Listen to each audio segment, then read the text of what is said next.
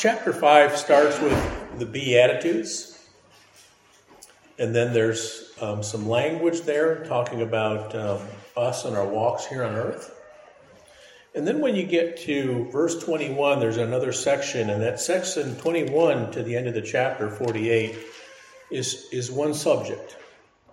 And when Jesus preaches that one subject, he uses 6 illustrations to get that subject across. If you'll notice, everyone starts with a phrase, something similar to this. You have heard of the old time, it's said. Okay? And then he'll quote some kind of passage or some law or commandment from the Old Testament. And then immediate after, it'll say, but I say. There's 6 of those. What Jesus is doing is really pretty brassy. If you think about what he's saying, he's not changing the Old Testament. God's laws don't change. But what he's saying, he says, your priests and your teachers have taught you this way all your life. And I am going to give you the correct interpretation. Now, you're thinking, wow, if I was a priest or an elder in the church in the Jewish, and I heard this young 30-year-old minister starting to preach that way, I'd be taken back a little bit. Well, I'm going to read this section of Scripture, but that's exactly what he's doing. Now, let me try to give you an overview of where we're headed and where we're going. I don't think I'll get through with this today. It's a big subject of what I want to get across. But one of the things I want you to notice is that when you're talking about sin, sin can show up in your hands, in your feet, in your eyes, in your mouth. Okay, and what Jesus is basically trying to say is, wait a second, before it ends up in your hands, in your feet, in your eyes, in your mouth, something sin has been festering in your heart and your mind for a while before it manifests itself in your hands and your feet and your actions. Right. And what his lesson is instead of getting a bunch of rules that keep it going from your heart to your hands, what if we can get it before it takes root in the heart? And that's what the lesson is. Now, here's my dilemma as a pastor. How do you teach this lesson and do it in a way where, well, okay, I want to keep it from going to my hands, so we create a bunch of rules so it doesn't jump from A to B? But how do I do that so it never plants here, where I'm just not creating another set of rules, right? So where I'm really, if I just come up with a bunch of rules to not get it in my heart, in my mind, well, sure, I've cut it off a little earlier, but I'm still a legalist. I'm just trading one set of rules for another. So someone comes to me and says, I want to know about God.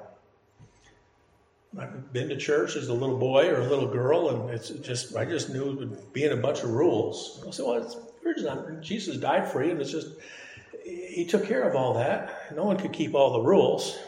So what do I have to do? Well, it's all about the relationship. Well, how do I get the relationship? Well, you pray and you read the word and you go to church. Well, that's just a bunch of rules, right? Yes, isn't it? And this is what I liken it to.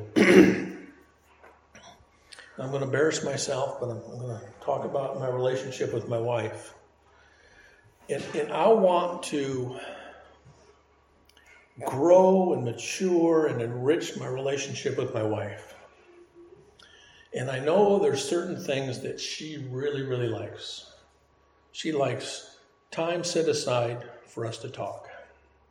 She likes when I make definite plans and she can look forward to, these are all my failures, okay? I'm sharing all this. And she likes when I set time aside, and it's dedicated to her and only her, right? So I start working in that way. Now, in the beginning, because it's something that doesn't come natural to me, it's kind of like rules, isn't it? Yes. But I'm not doing it to get anything. I'm doing those things because I love her, and I know that's what it takes to enrich the relationship. So it's not rule-driven, but it's a discipline for me to try to enrich the relationship. Well, that's kind of like the same thing with God. I hope that makes a little bit sense. Let me give you one more example, and then I'll read this passage. Has anyone ever driven a postal truck? Okay. The steering wheel's on the right side of the car, right? And when you drive one, it is the hardest thing in the world to do because your automatic pilot says drive with your body on the left side of the road. And you're in a vehicle that if you drive with your body on the left side of the road, the left side of the car is going to be across the yellow line, you're going to get in a wreck. So as you're driving, you're constantly tell yourself, stay to the right, stay to the right, stay to the right, stay to the right, because it's a conscious effort. And as soon as you relax a little bit, you're going to be in trouble. Does that make sense? And then hopefully after a period of time, it'll become a habit. Right? So in essence, to change, because I'm so grooved into thinking my body's got to be near the left side. That oil slick that's right in the middle, that's where my right foot goes with the pedal, right? That's what I'm aiming for. But I can't do it that way. I got to do it with my left foot on that oil slick.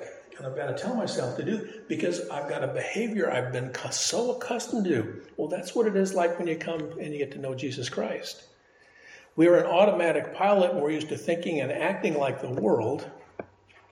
And all of a sudden we realize we don't want to do that anymore. And we've got to force ourselves. And our default is to drive on the left side of the road. Or the left half column on the right side of the road. You know what I'm saying, no? Right? Versus the other side. Now, back where we live in the part of Roanoke County, it's so funny. Those mailmen have to drive their own vehicles.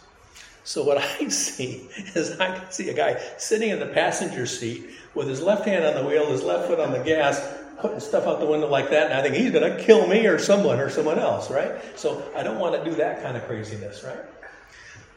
So let's read this passage, and I'm not after the details here. I want to get the big picture. How do we not focus on the letter of the law, but focus on the spirit of the law without becoming a legalist about spiritual things? It's hard. It's really hard. And it's hard to explain that not only to people that have never been raised in church, it's even hard to explain that to my own children, to the high school students I used to teach. What's a primitive Baptist, Mr. Painter? I grew up a regular Baptist, or I grew up a Methodist, or I grew up a Presbyterian. Oh, I see. You're just swapping these rules for this rule. Well, that's not what religion is. But that's what we make it sometimes. And even when we're trying not to, that's the way it comes across. So that's kind of this thing I've been wrestling with. Okay? So let me read the passage to you. And let me start at verse 21. Ye have heard that it was said by them of old time, thou shalt not kill, and whosoever shall kill shall be in danger of the judgment. But I say unto you that whosoever is angry with his brother without a cause shall be in danger of the judgment. And whosoever shall say to his brother Raka, or Reka, shall be in danger of the council. But whosoever shall say, thou fool, shall be in danger of hellfire. Therefore, if thou bring thy gift to the altar, and there rememberest that thy brother hath aught against thee, leave there the gift before the altar, and go the way, first be reconciled to the brother, and then come and offer thy gift. Agree with thine adversary quickly, whiles thou art in the way with him, lest at any time the adversary deliver thee to the judge, and the judge deliver thee to the officer, and thou be cast into prison. Verily I say unto thee, thou shalt be no means come out of thence till thou hast paid the uttermost farthing. In other words, okay, before you actually literally kill someone, pull the trigger. However, that is, somewhere before it got there, some anger and hatred had to stir up in your heart. And what Jesus Christ is saying is before it gets that far, try to quench that. Well, how do I quench that? Well, one of the ways you quench it is you try to develop a relationship with Jesus Christ. Well, how do you do that? How do you develop a relationship with anyone? You communicate with them. The way he talks to us is through his word. The way we talk to him is through prayer. And you try to be around him. You go to a place where he's worshiped. You go to a place where people have similar affections. So you know what you have to do? You got to read your Bible. You got to pray. And you got to go to church. Brother Dolph, that's just a bunch of rules. Right? Well, yes and no. Well, let's keep on going. Okay? Verse 27. Ye have heard that it was said by them of old time, Thou shalt not commit adultery. But I say unto you, that whosoever looketh on a woman to lust after her, and hath committed adultery with her already in his heart, and if thy right eye offend thee, pluck it out, and cast it from thee. For it is profitable for thee that one of thy members should perish, and not the whole body should be cast into hell. And if thy right hand offend thee, cut it off, and cast it before thee. And I'm going to stop right there for a second. Okay? So again, it's the same principle. Okay, I haven't actually touched a woman. I haven't taken her on a date. I haven't done anything physical to her. But the fact that I'm starting to look, I'm letting something fester in my heart before my body can act it out. And Jesus is saying, the fact is you let it fester in your heart before your body goes, you're already guilty. Well, how do I not let it fester in my heart? Well, we go through the same thing. You develop a good relationship with Jesus Christ. How do you do that? You pray, you read his word, you go to church, you worship. Another set of rules. Then we come down here to verse 31. It hath been said, Whosoever shall put away his wife, let him give her a writing of divorcement. But I say unto you that whosoever shall put away his wife, saving for the cause of fornication, causeth her to commit adultery. And whosoever shall marry her is divorced, committeth adultery. Now, here's one where I'm going to give you what I think is an illustration of what Jesus is going through. This is going to sound absolutely bold.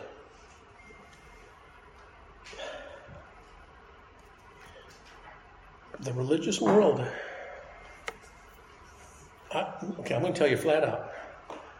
I absolutely 100% disagree with the religious world on this, their interpretation. I disagree with Charles Spurgeon, John Wesley, Jonathan Edwards, most in Bible interpretations, and most primitive Baptist preachers. I don't think the way that you're thinking, whoa, that sounds pretty bold, Brother Dolph. And I said, yeah, but we think that's exactly what Jesus did. Listen to this. Jesus is quoting Deuteronomy 24, 1 and 2.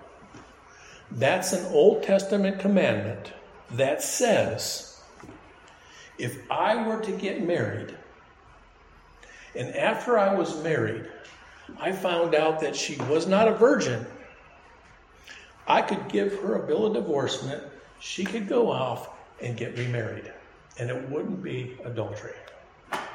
Jesus is not giving us the loophole to get out of New Testament marriage. What he's doing is he's talking about an indiscretion that happened before marriage, not adultery in marriage, an indiscretion before marriage. And matter of fact, what he's teaching is, if your wife commits adultery, forgive her. Because if you don't forgive her, she's going to go out and remarry and commit more adultery. It's right the opposite. You're saying, what makes you so smart? Well, nothing makes me so smart. I got put in a case where I had to look at divorce to the nth degree in the church I pastored down in Georgia. And I looked at these things, and to me, it just didn't make sense. Jesus is talking about the letter of the law, the spirit of the law. He's giving 6 illustrations, and right in the middle, he gives us the technicalities of divorce and remarriage. No, that's not what he's doing. What he's doing, he's telling these people, forgive your wife no matter what it is. That's what he's saying there. And he says the only time you have an out is if there was an indiscretion before marriage. That's the only one Moses. He's not changing the law whatsoever. And I'd be happy to talk with you that. But that's what Jesus Christ, I'm looking, you're thinking, wow, the Dolph, I've never heard that before. That's okay. Read it. Go back, read Deuteronomy 24. Go back and read what Jesus is saying. Go read Matthew 19. And you'll say, wow, it fits like a glove in a hand. That's what he's teaching. And it's consistent with the whole chapter. But that's what Jesus was doing with every single one of these commands. And you know what happened at the end of the Sermon on the Mount? Read the last 2 verses in chapter 7. You know what it says? And it came to pass when Jesus had ended these sayings, the people were astonished at his doctrine, for he taught them as one having authority and not as the scribes. So he's coming off and he's saying, you know what? Your prior teachers taught you all that. They gave you wrong stuff. I'm going to give you the right stuff. Those teachers had to be getting angry. And then the people are going, wow, this guy's got authority unlike you all. No wonder why they wanted to kill him. Right? So when we go to this, we're looking at him. He's being really, really bold.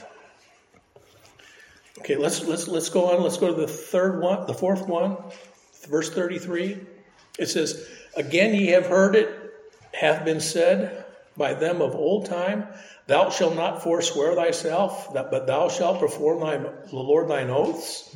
And basically, this is the thing where it says, let your yea be yea. If you live your life so that you're always speaking true, you never have to make an oath. Amen? They used to in the courts say, do you promise to tell the truth, the whole truth, and nothing but the truth, so help you God? You would never have to say that because your word was true. Amen? Yeah. That's what we have. So, one thing about telling the truth, you never have to remember your lies. It's a lot of work to remember your lies. I know I tried it as a teen all the time.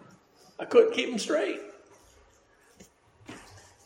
But the other thing is, when you make an oath, if you have the self-discipline to guard your mouth, you're going to be that much better off. And before you speak, you have the discipline to think, do I have the ability and the means to actually keep this promise I'm making? And do I have the perseverance to actually keep this, even if things go as I don't expect? And then you say, I'm going to do this. And you follow through it every time. That's what Jesus is talking about. It's not the slip of the tongue. It's having the discipline in your heart before. How can I have that discipline? Get a relationship with the Lord. Number 38, or verse 38, ye have heard of it said, an eye for an eye, a tooth for a tooth. That's talking about retribution. Retribution. And so is the next one, where it's down in 43. Ye have heard it said, thou shalt love thy neighbor as thyself. But then it comes down there, how do I do that? And he tells me, wow, I've got to love my enemies. I got to bless them that curse me. I got to do good to them that hate me. I got to pray for them which despisefully use me and persecute me. How do you do that? It's pretty hard. It's pretty hard being nice to the people that are being mean to you, isn't it? You know what? It takes that heart. We get that attitude beforehand. So with that being said, let's try to go forward now. I want to know how can I get this soil called my soul and my heart and my mind? How do I prepare it to start thinking in a way so I cut off sin before it festers there? If it doesn't fester there, it won't go to my hands and my eyes and my speech. So I want to get it right from the beginning, but how do I do that? Well, let's go look at a couple examples. Okay, the first example I would like to go to is in, this is David, and this is in, we can find this in, see, I got it here somewhere. Let's get this. Let's see, right here. Here it is, 2 Samuel 11. All right, this is the story where David committed adultery. Let's look at this, okay? This is 2 Samuel 11. And what happened was is David stayed home and his army was out in the battle, and he stayed home and he was in the castle and he was on the rooftop. Notice what it says. And it came to pass at an eventide that David arose from off his bed and walked upon the roof of the king's house. From the roof he saw a woman washing herself, and the woman was very beautiful to look upon. That's our problem. Right? He saw a woman. Okay? And it said she was beautiful to look upon. It wasn't like, whoa, I better turn away. No, he saw. And admire turned into desire. He let it fester. Amen? And I don't know. I don't know. If he had a heart close to the Lord, he lived there. I don't know if that was something he did often, but I have a feeling he's a smart guy, and he knew that time of night ladies were taking baths. It's not a good time to take a stroll. Amen? And if you're living a life close to the Lord, you're going to cut it off long before there, so you don't get in the position where you have to bounce your eyes. Amen?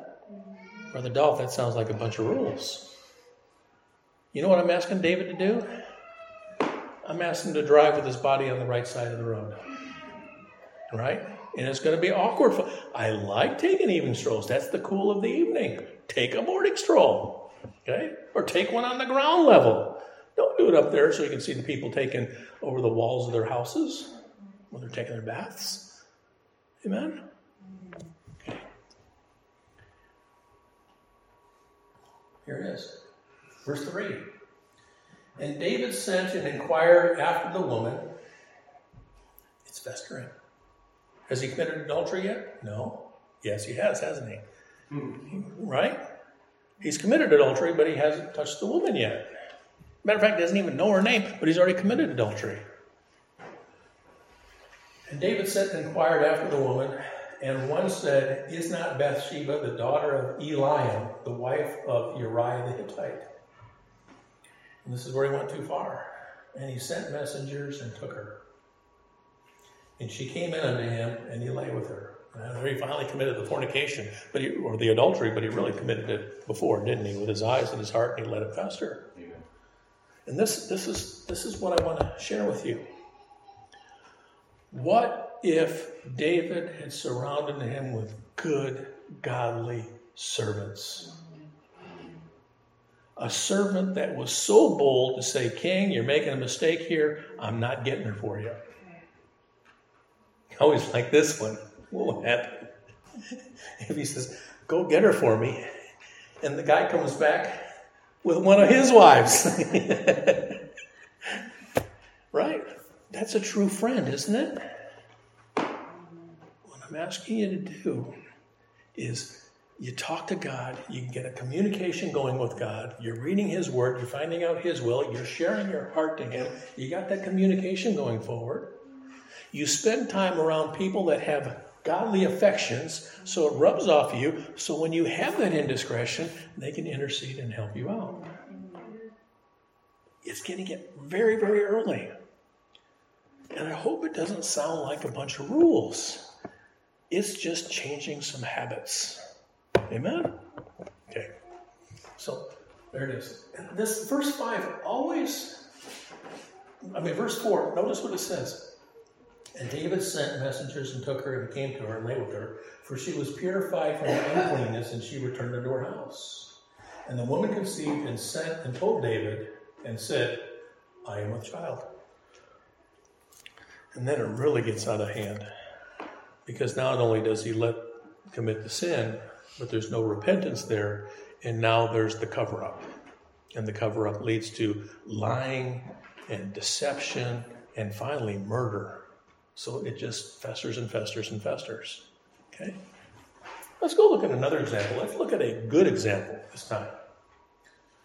Okay, let's look at the ones about retribution. This is about King Saul. King Saul. Now, normally, most of Saul's life, he was a stinker. But the first couple chapters of his life, he was a very righteous man. Okay? So God called him and he picked him to be the king. Okay? And Samuel anointed him and he became king. And the Spirit came upon him and anointed him again. And he was able to prophesy. And he did some pretty amazing things. And then Samuel announced that God had picked him the king. And the people said, God saved the king. So the people accepted him. And there was a couple holdouts. There was a couple people that didn't like Saul to be their king. Notice what it says here in 1 Samuel 10. Let me read verse 26. And Saul also went home to Gibeah, and there went with him a band of men whose hearts God had touched.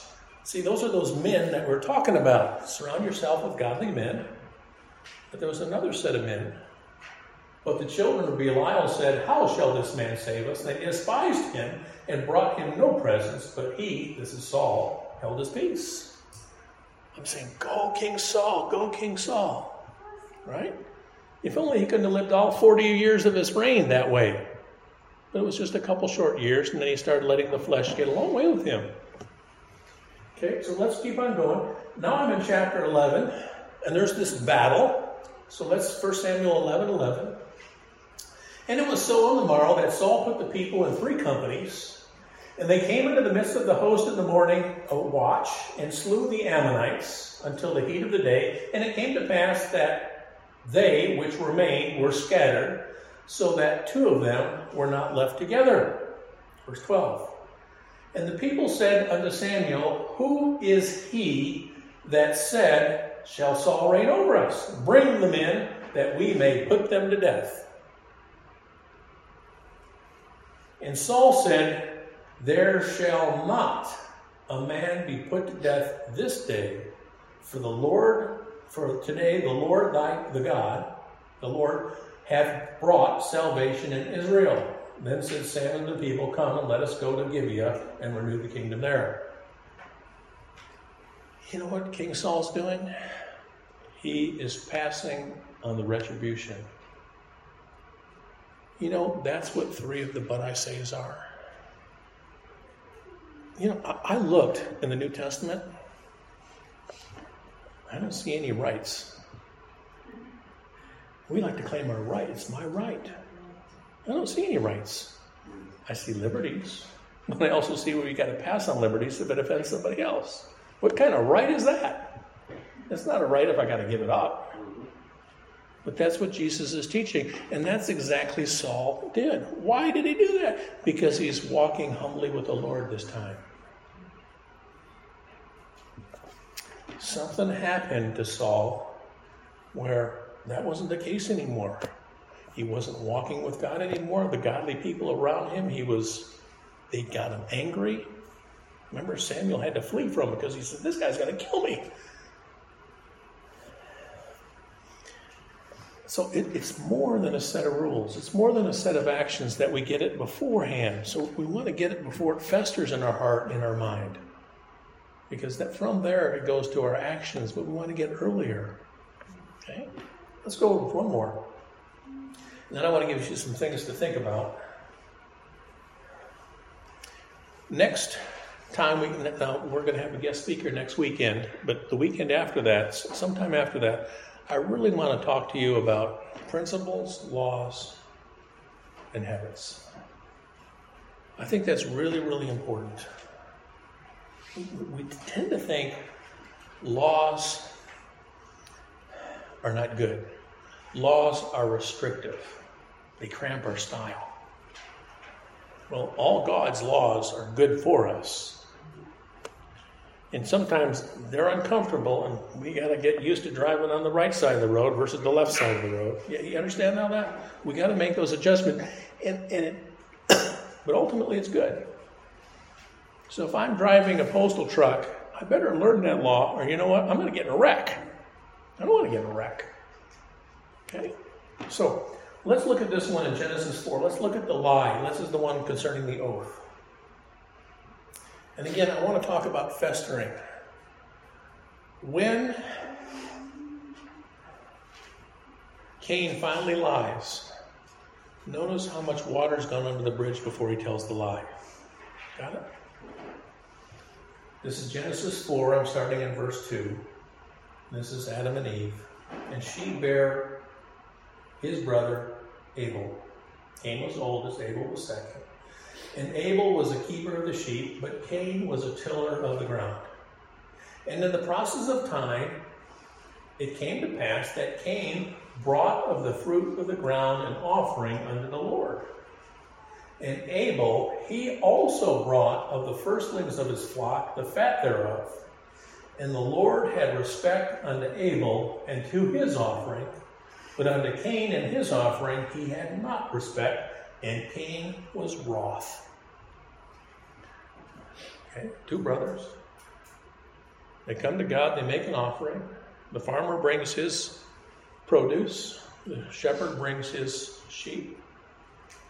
And God says, I'm pleased with this offering, and I'm not pleased with that offering. And Cain gets mad. He hasn't lied yet. He got mad. You know what? It's that heart, right? So have you ever prayed for something from God and he dastardly said no? Or he said, not yet? Have you gotten mad at God? Yeah, we have, huh? Now you're saying no. I'm saying, you're lying. At least once. It's festering there. Not God. Okay, what was wrong? Is it because you require blood? Or was it because it wasn't my best produce? I gave you some of the rotten stuff? Or was it because my heart wasn't right? Or was I was trying to do it in a way where my pile was bigger than my brother's pile? Lord, what about my offering? That's the humble way to go. Amen? But he didn't do any of those things. He just got mad. Okay? And his countenance fell. And his countenance fell.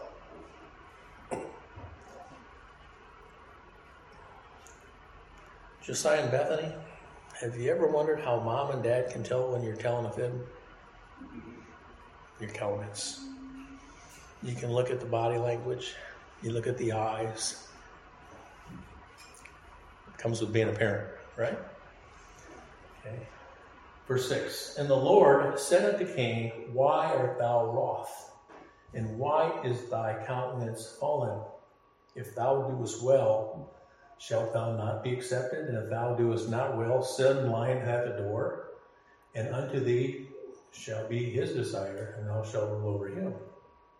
Verse 8, and Cain talked with his brother, as Abel his brother, and it came to pass when they were in the field that Cain rose up against Abel his brother and slew him. That anger was never quenched. And the Lord said unto Cain, where is thy Abel thy brother? And he says, I don't know. There's the lie. Notice how far down along the lie was. The anger, he was guilty of the murder before he killed him. And then he killed him. And then he lied to cover it up. Matter of fact, it's interesting. When you look at the first 4 commandments, those are the ones that we attribute to love God with all your heart, soul, mind, right? And the last 6 is we attribute to loving thy neighbor with all thy soul, heart, mind, soul, right? Your mind. I know of no way of just breaking one commandment. I don't know how you can steal without first coveting. Right? I don't know how you can commit adultery without first coveting. Amen? I don't know how you can kill without first hating or having anger. The sins in the heart always precede the one of the actions, right? I don't know how you can covet without committing adultery. And isn't using thy Lord's name in vain the same as bearing false witness? What comes out of your mouth? There's so many things there. And when I don't do the Sabbath, aren't I really stealing from God? It's like a bowl of spaghetti. They're all tied together with the hard ones and the actual actions. So there we are. All right. So how does this work? Okay. Here's the message for today. And I'm not giving you that many solutions. I'm just dangling out. It's like that television show, to be continued, right? But we got to recognize the problems there. So, we want to cut off sin before it travels from the heart and mind to the hands and feet, but it's better if we can cut it off before it plants in our hearts and minds. That's our goal. How do we do that? Well, I got good news for you. I'm going to give you 2 passages of Scripture. The first one is in Colossians 1. The gospel helps. The gospel helps get you to the place where that's true. Verse 3. We give thanks to God. This is Paul talking to these members of this church at Colossae. To the Father of our Lord Jesus Christ, praying always for you, since we heard of your faith in Christ Jesus and the love which ye have to all saints. In other words, you're bearing some fruit. You're bearing the fruit of faith and you're bearing the fruit of love or charity. And as we're watching you and we're just thanking God for your conversions. For the hope which is laid up for you in heaven, whereof ye heard before in the word of truth of the gospel. Ye heard the gospel, which is come unto you, as it in all the world, and bringeth forth fruit. What happens when you embrace that gospel, it's kind of like getting a regular car and then all of a sudden getting a mail truck. Right? You've got a new vehicle. You've got a new framework. You've got a new outline to process all the world. And that's what the gospel does. And you realize all of a sudden it's not what I did, it's what he did for me. And I'm not doing it to get something. I'm doing it to say thank you for what he gave me. And when you do that, it's going to feel so awkward because everything in your being wants to go on automatic pilot and drive on the left side of the road and earn it. And we've got to change our habits, but we're not doing it to earn it. We're changing our habits because we want to say thank you and we want to dwell with him. It's almost like there's this little switch and you just got to just move it a little bit. But it's funny when you are drawing 2 lines and you miss by 1 degree, it doesn't miss by much here, but when you go out about 400 feet, 1 degree, you're missing by a mile. That's what it is. Let me go on. The rest, there's some more in here. Let me jump down. Paul's doing some more praying. Verse 9. For this cause we also, since the day we heard it, do not cease to pray for you. Boy. Don't you wish you had a pastor like Paul praying for you like that? I need to crank it up.